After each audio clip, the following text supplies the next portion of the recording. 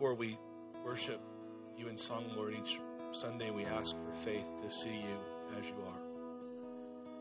And you are answering that prayer, God. Thank you. I pray that now as we sit down and open your word, God, you would open our hearts to you. Put more clarity who you are, who Christ is, what you are not only for us but for the world. God, just keep lifting our hope, our faith, our love. In Jesus' name we pray. Amen. You be seated. If you'll open your Bibles to Acts 18. Acts 18 verses 9 through 11 will be our text for this morning, which begins, "And the Lord said to Paul one night in a vision, 'Do not be afraid, but go on speaking, and do not be silent, for I am with you, and no one will attack you to harm you. For I have many in this city who are my people.' And he stayed a year and 6 months, teaching the word of God among them." There's a phrase that every once in a while I stumble upon in an old theology book, and that phrase is exemplar par excellence, which is always, it just sounds fun to say, exemplar par excellence. And it's just this idea of being the prime example of something. And every once in a while you'll hit a scripture that appears to be the exemplar par excellence of a particular aspect of the Christian life or a particular part of ministry. When we were in Acts 17 and we saw Paul's address to Mars Hill, that was, I believe, the exemplar par excellence example of how to share Christ with the people who don't know the scriptures. It's one of the best examples you can find in all the Bible of an apologetic method of reasoning the truthfulness of Jesus out to people who don't believe in the Bible. And today we're in Acts 18, and I think we have another exemplar par excellence of something else. This is a very unique verse, a very unique section of Scripture that I just read to you this morning, because almost all the time in the Bible, whenever any act of evangelism is described, we observe God's work on those who are hearing the gospel message.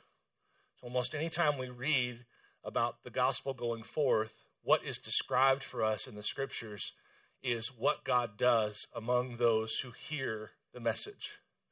But here in the verses that I just read in Acts 18, 9 through 11, we have the opposite view. We see God working on those who is supposed to preach the message. So most of the time, the Scriptures give us a view of God working on those who are being preached to. And in this particular passage, we have an insight into God working on the one who is to do the preaching. And that's pretty unique as we go through Scripture. Now, by inference, we do see God's work both on those who preach, the one who preaches, and those who hear. And we'll get into that in a minute. But the work we see God doing on those who hear the message is implicit. But the work we see on the one who's doing the messaging, Paul, that's explicit. And so this is a sweet text because I guess one way that I was thinking about it, I just kept coming out of me when I was writing all this, was we see Jesus playing at both sides of the ball. We see Jesus working in both those whom he saves and in those whom he sends. And that's a beautiful thing. So with that, let me read that passage again to you so you can see it. "And the Lord said to Paul one night in a vision, 'Do not be afraid, but go on speaking and do not be silent. For I am with you, and no one will attack you to harm you. For I have many in this city who are my people.' And he stayed a year and 6 months, teaching the word of God among them." So one of the things I'd like you to see this morning is that there is choice, sovereign choice, happening in this text on both sides. Sovereign choice happening on both sides. This statement that Jesus makes, "I have many in this city," that's a statement of election. It's Jesus saying, "I have many in this city who I have appointed unto eternal life who have yet to believe." And this is a theme. This theme of God's sovereign choice in saving people is a theme we see in the book of Acts elsewhere. One of the most exemplar par excellence texts of election is Acts 13:48, where we see Paul and Barnabas preaching the gospel to a group of Gentiles. And Acts 13:48 says, "And when the Gentiles heard this, they began rejoicing and glorifying the word of the Lord.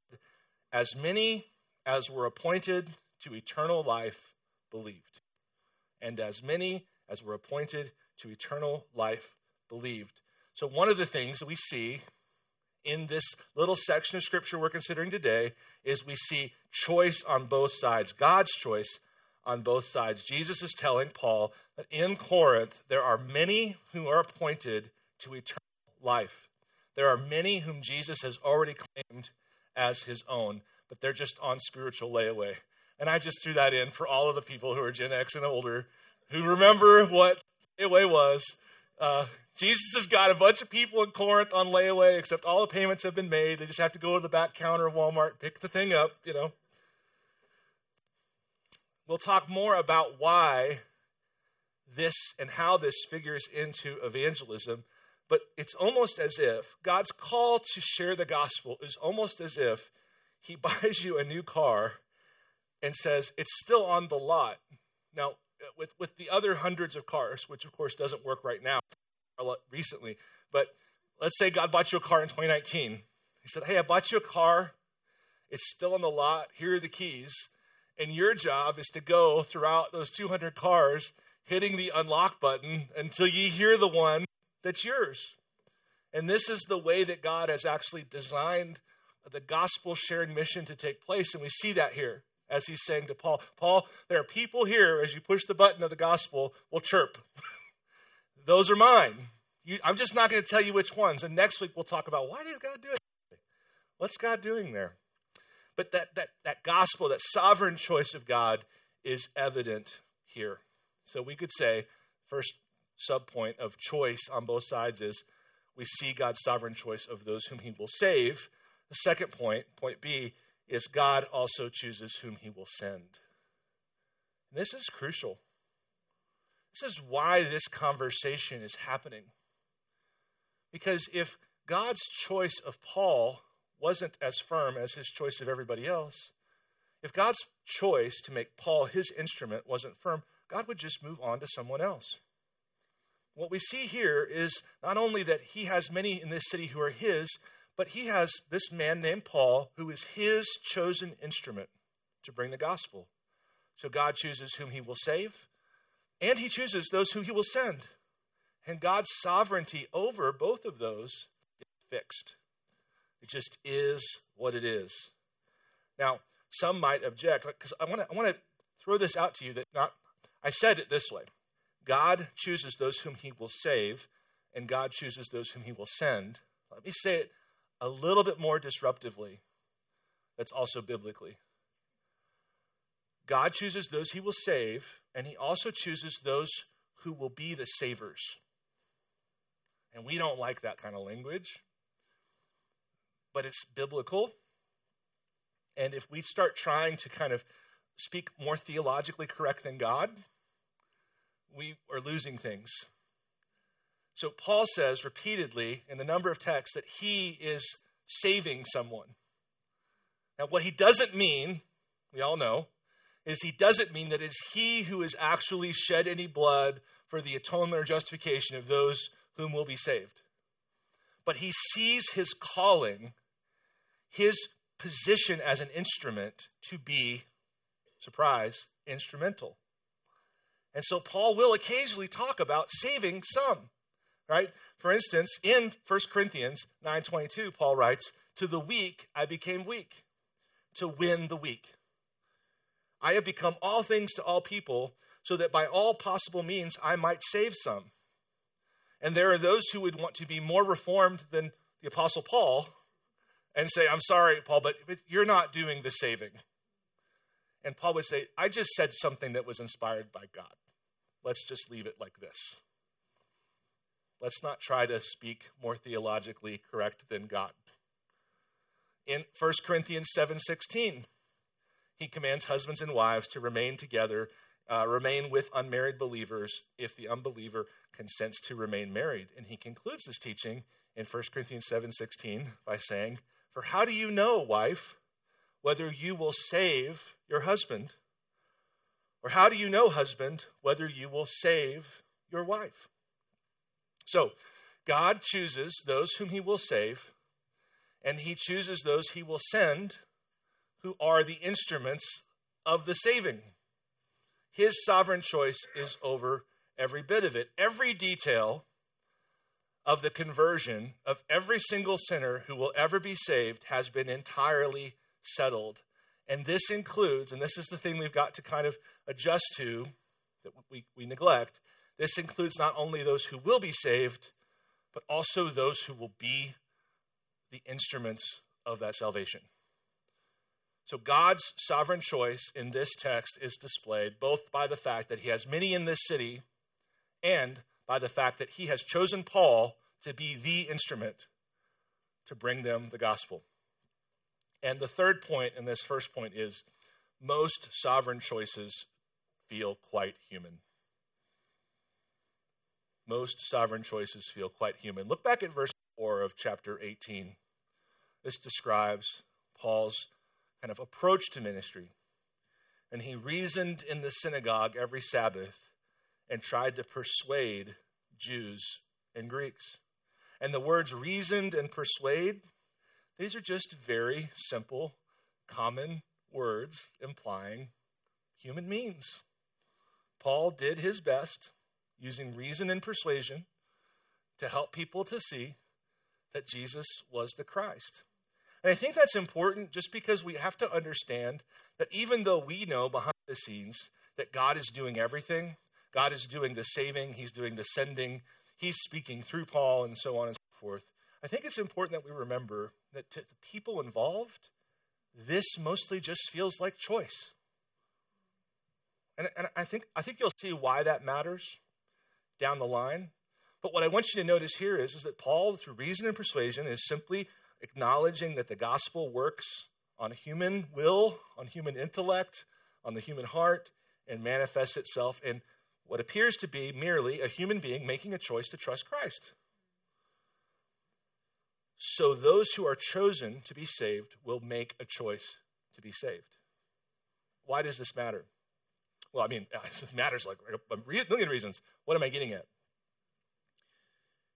Many of you, in your neglect of sharing the gospel, have some mystical expectation that something other than choice, hard work, tactics, disciplines will somehow whirl you up into a whirlwind in which you will suddenly find yourself like Balaam's donkey spewing the gospel to someone. It's like, no, it's just God's going to do it, but it's going to feel like a choice. It's just going to feel like a choice. You'll be able to know, because of God's word, that there's more going on than just you. And certainly in retrospect, you'll be able to look back and say, oh, that was all God. But at the time, it won't necessarily feel like that. I had a situation a little bit ago where I was out running some errands, and there was a job that I needed done that I had to do, like pull my own man card to admit that I couldn't do it myself. So it's hard. And so I had to hire a guy to help me do this thing. And this guy comes and is helping me. He's about my age, and this is not a high-paying thing I'm asking him to do, but I was just struck by his kindness. He was so kind to me. He was helping me help him in a way that he didn't need to. He was including me. I could just tell like this guy was a hustler and that he took pride in his work, and I just was admiring this guy as he's doing his work. And toward the end of that, we're just making small talk, and he asked, by the way, what do you do? I hate this question. Because I instantly get relegated to another category of human being. And he says, what do you do? I said, I'm a pastor. And sure enough, the behavior was instantly more awkward. The dynamics were just instantly more awkward. But not for the reason I thought. he is about finished with his job. In fact, he is finished with his job. He comes up to me and says, by the way, before I leave, since you're a pastor, I have a question I wanted to ask you that I've kind of always wanted an answer to. This guy is a sweet, meek, kind person. He says, I was repeatedly molested as a child. What do you think God thought about that? And then he said, I want to believe, like I do. I go to church sometimes with my wife. What do you think God thought of that? Why did God let that happen? How am I supposed to believe that God loves me if he let that happen? I won't get into the answer I provided. I guarantee you in that moment, though, everything that was happening inside of me, because I did wind up sharing the gospel with him, and it ended very well. I didn't end with a sinner's prayer or anything like that, but this conversation ended very well. It ended surprisingly well. In that moment, all I could think of was, I got to give this guy a good answer, right? It felt like work, and it certainly didn't feel like welcomed work. An hour later, the pieces start to fall into place. And I realize this thing that I couldn't do, that I just couldn't get done on my own, was part of God's plan from all of time to create this, what I thought was an aggravating incapacity on my part, to connect me and this man. And the truth is, I don't know that this man could have, here's the honest answer. God wanted me to be the guy to answer that question. And as it was happening, it just felt like work. It just felt like choice. I felt weak. I felt insufficient. But after it happened, I could see God was providentially at work in both of our lives to bring us to that moment. And so that's the first thing we see in this text, that God's sovereign choice is happening on both sides of the ball, to those whom he will save and to those whom he will send. But there's something else we see on both sides of the ball, and that is we see constraint on both sides. Not only is there choice on both sides, there is constraint on both sides. See, those who are not yet saved, their constraint is obvious to us with the amazing theology that we have. Their constraint is obvious to us. The Bible says that those who are without Christ are not only sinners, but they are enslaved to sin. And that they are born dead in their sins and trespasses. And because they're dead in their sins and trespasses, their only choice is how they will sin, but not whether or not they will. They're dead in their sins and trespasses and can't choose God unless he first chooses them. And so there's constraint on that side of the ball. Those who need to hear the gospel are constrained. They're enslaved. But again, this is such a unique text because we see Paul's constraint here. And what's his constraint? He's afraid. He's got a limitation too. His limitation is, and we don't know how far this limitation has been developed, but Jesus sees it as a problem because he goes to him and says, do not be afraid. Go on speaking. Do not be silent. We can see that Paul himself has a limitation. And so Jesus, again, on both sides of the ball, is working in these constraints. And let's just be clear about this, because I think this is something we can all identify with. His fear, Paul's fear, if Christ did not intervene, would keep him from speaking and cause him to be silent. And this is something we should know a little about. What is the number one reason for our neglect in sharing the gospel with other people? It's the very same thing we see with Paul in Acts 18:9. I'm telling you, this is a very remarkable passage. Paul knows this about himself, by the way. The distance between us and Paul is maybe exaggerated so that we don't feel like we have to be as faithful as Paul. Maybe we're making him a superhero so we don't have to try to learn how to fly. I don't know. But Ephesians 6, almost at the very end of the book, he writes, "Pray also for me, that words may be given to me in opening my mouth boldly to proclaim the mystery of the gospel, for which I am an ambassador in chains, that I may declare it boldly as I ought to speak. We're going to talk again more about this next week.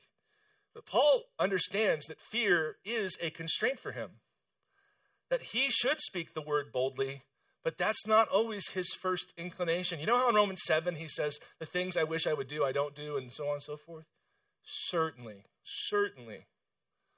amongst the list of things Paul wished he had done, did not do, it would include instances in which he struggled with this issue. You'll see more of that as we progress. Paul is aware of something that I just want us to be aware of, and that is a lack of courage is more common than we realize, and it threatens our obedience to Jesus' call to speak for him and to speak up for him. I think if we're honest with ourselves, many of us would say that this is the main reason why we are infrequently bold and intentional. Well, there's choice on both sides and there's constraint on both sides, but this is the really good news. There's change on both sides. There's a third kind of symmetry here, and that is that Jesus is changing everybody in the story. He's working on both sides of the math problem, I guess you could say, and he's changing all of it. Obviously, there is change in the lives of those whom Jesus is going to save. When Jesus says, I have many here who are my people, I want you to read another verse, or I want you to think of another verse, and that's Paul's description to the Corinthians about the Corinthians in 1 Corinthians 6, 9 through 11. He says, or do you not know that the unrighteous will not inherit the kingdom of God? Do not be deceived, neither the sexually immoral, nor idolaters, nor adulterers, nor men who practice homosexuality, nor thieves, nor the greedy, nor drunkards, nor revelers or revilers, nor swindlers will inherit the kingdom of God. Listen, and such were some of you. Okay, let's get all of our verses in order here. Before this transformation happens, we have our text in Acts 18. Okay? When Jesus says, I have many in this city who are mine, what he's saying is, don't be afraid. Don't be silent, ... I have many here, and some of them right now are enslaved to sins like sexual immorality and idolatry and homosexuality, and some are thieves and drunkards and revilers. But when you share the gospel with them, because I've already chosen them, because they're already on layaway, they will be washed and sanctified and justified in the name of the Lord Jesus Christ and by the Spirit of God. We know there's change happening in the lives of those who will be saved. But of course, we see in this text, and this is why it's so remarkable, the change that's always necessary in the lives of those who are going to be sent. See, Paul is constrained. And the thing about fear is it's like the guest you invite to your house who won't leave. It's like once you let him spend one night, it's hard to get rid of him. This fear is crouching at the door, threatening to constrain Paul's ministry of gospel proclamation. And Jesus doesn't want Paul to let fear have dominion over him. Some of us are well past this moment in our lives, and fear has its own guest room in our heart. And we need to work on that. But Paul is God's chosen instrument. So are you. Therefore, Jesus is not going to let Paul sit this one out. And he's not going to let you sit it out either. He isn't going to pass over Paul here and find someone else, because here, in this instance, Paul is God's chosen instrument. And the same goes with you. Here's the whole summary of this sermon. Sin doesn't stop God's sovereign purposes. sin doesn't stop God's sovereign purposes. Your sin, their sin, does not stop God's sovereign purposes. He just changes people. That's what he does.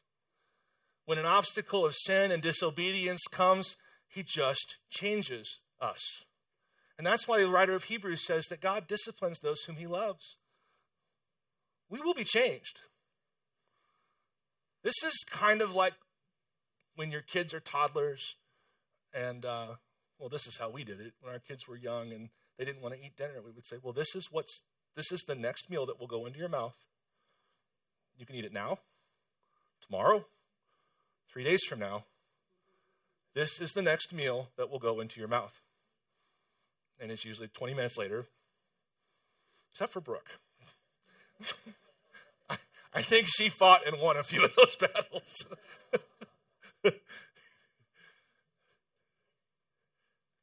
God is so faithful because he doesn't cause us to fail test so much as he just makes us take it over and over and over and over again. If you're a believer in Jesus, you are God's chosen instrument to share the glory of Jesus with other people, particular individuals.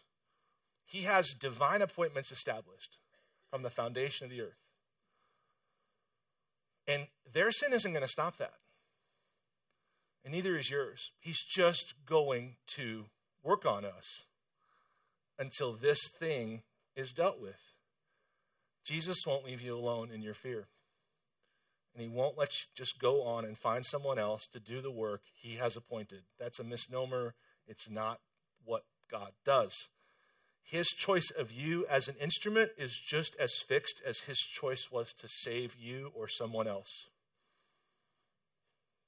Therefore, evangelism always involves some kind of change on both sides of the ball so that God gets all of his glory because he's changing everybody involved. He's overcoming constraints on both sides. He's choosing on both sides. It's all him. And the way that he changes us, also, I want to take pains to say, it doesn't feel mystical most of the time. Again, while we see Paul reasoning and persuading the lost in verse 4, that's really what we see Jesus doing with Paul in verses 9 and 10. He's just reasoning with Paul and persuading Paul. What we see Paul do is preaching to the lost, and what we see Jesus do is preaching to Paul. And the message is the same message, which is the gospel of Jesus Christ, which is, I am with you. So what is keeping you from being a faithful witness? And are you ready for Jesus to come to you and deal with it? Well, it worked. It always works because it's God doing the work. He goes to Paul, verses 9 and 10. He reasons and persuades him. In verse 11, God wins. And it says, and he stayed 1 year and 6 months teaching the word of God among them. Now, earlier we said that though God's sovereign election is clear on both sides, it looks very human when you're actually experiencing it. And the same is true of the change that will take place in your life related to this issue of sin. Don't expect some magical vanishing of this sin. Expect it to look like work. I can prove that to you. I can actually prove to you that not only will it look like work, it will not look like much. I can show this to you in a minute, that Paul's fear was diminished, but it did not disappear.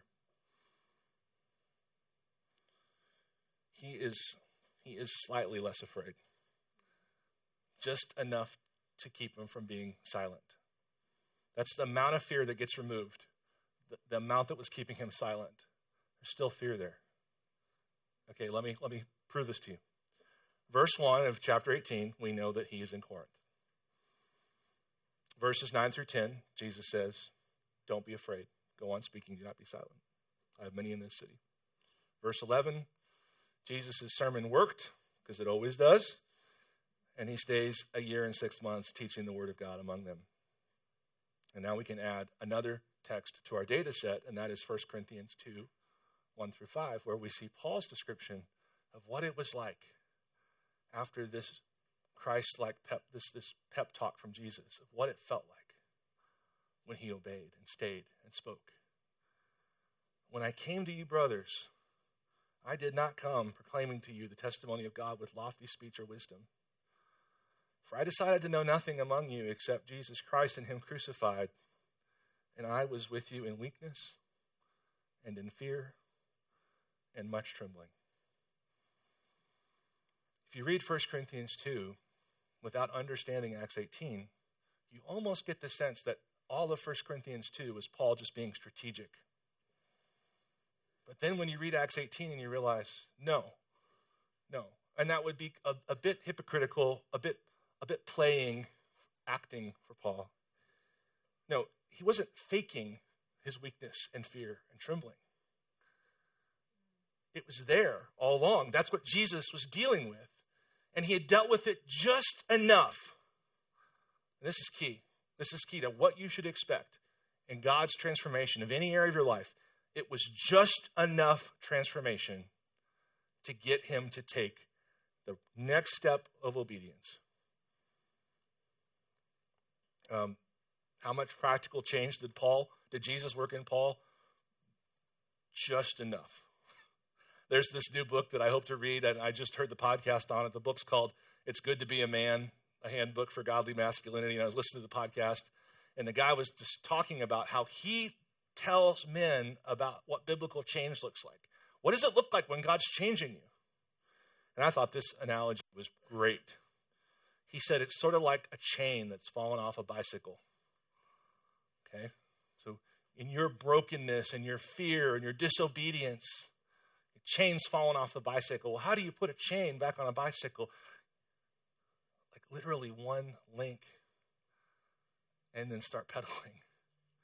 2 links and start pedaling. He says, you put a couple links back on the wheel and you push forward, and then momentum takes place. And suddenly you don't just have 2 links on the bike. You've got the whole chain back where it needs to be. And what we see Jesus doing with Paul is, here's enough courage to not be silent. But not enough courage, and this is key, not enough courage, so that when you encounter these Corinthians, they are tempted to be impressed by you. That's the root sin behind the fear that keeps us silent. The desire to be impressive. The minute we are okay being weak, we have just enough courage to engage. And that's what Paul's ministry was. It was all that's what it was. It was just enough for the next night in prison. It was just enough to swim to shore after the shipwreck. It was just enough after the last lash to brace yourself for the next one. And it was just enough for the next conversation. And that's the way God wanted it. Because this whole text isn't just choice on both sides and constraint on both sides and change on both sides. This text is Christ on both sides. He is on display. He is the star of the story. He is the one who is being made much of. That's what Paul says in 1 Corinthians chapter 2. And I, when I came to you, brothers, did not come proclaiming to you the testimony of God with lofty speech or wisdom, for I decided to know nothing among you except Jesus Christ and him crucified. And I was with you in weakness and in fear and much trembling, and my speech and my message were not in plausible words of wisdom, but in demonstration of the Spirit and of power, so that your faith might not rest in the wisdom of men, but in the power of God. He wants to use you, and he will. No one else will do for the mission he has for you. And your sin has never been an obstacle to God. And if you think it is, you're in trouble. Or you don't think you sin as much as you really do. Your weakness is not a bug, it's a feature. Because the glorious thing happening in you isn't you being impressive, but Christ being made glorious and known to the world. The idea is that by the time you walk up to the person you're supposed to tell Jesus to, you will have had just fresh taste of Jesus' changing power on your own lips, because you have just had to go through a little mini conversion, a little mini sanctification moment where he gives you just enough to go do the thing. And when you go to that person, you smell like change. You smell like gospel change because you have just been changed. And that's not only when that happens, you're not only reciting gospel facts. You're doing what Peter says that we're supposed to do, and that is we were once not a people, now we are a people, and we proclaim his excellent glories. When you smell like gospel change, because that's the edge of your life, is just always the edge between I can't and I barely can. When you smell like gospel change, gospel dependence, when you smell like you were just in a room with Jesus and he had to have his hands on your shoulders and look you in the eye and say, we're going to do it. We're going to do it. Come on, let's go do this. When you live that way, then tell people about the gospel and see what happens. I guarantee you this, they will not be impressed with you. See, the real choice, there's all these weird things going on in the world right now in churches, and one of the things that's going on that's sort of been brewing for years and years and years is God is separating those who need to be impressed by a church and those who want to be impressed by Christ. And he's doing that with believers too. It's really the same thing, right? Don't expect to become fearless. Your life is not a pink Pinterest meme.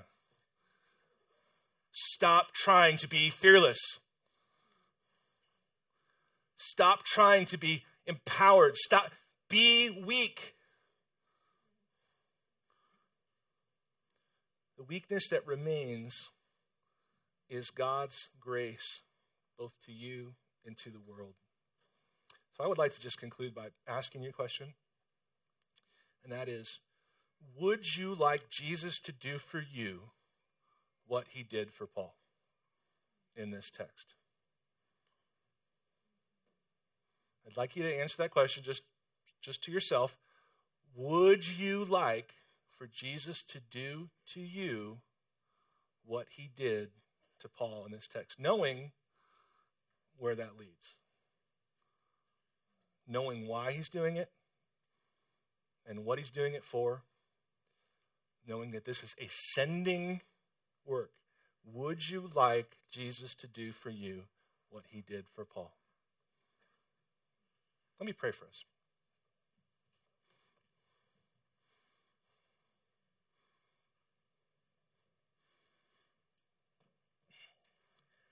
Well, Jesus, when we read your Gospels, there's a lot of times where you ask, do you believe I can heal you? And there's also times where, like Peter, people saying, get away from me. I'm a sinful man. I don't think I want to walk with you. I don't think I want to live this life that you've called me to live. I don't think I want to pick up my cross daily and deny myself and follow you. No, I think I'd like something that kind of feels like Christianity, but doesn't involve that. And so, Lord, I just pray you give us the faith to actually say to you individually, yeah, I want you to do this to me. I want you to help me to not be so afraid so that I can be more obedient. But I understand, Lord, that the way you do this is not to make me to transform me from being a timid, cowardly person to a superhero. Like that doesn't display you. just make me a timid person with a little more faith. So I just pray that you would give us grace to ask you for that. I know if we ask you, I know if anyone here asks you for that, you'll do it. We love you, Lord. Thank you for being patient with us. In Jesus' name we pray. Amen. Well, for communion today, I just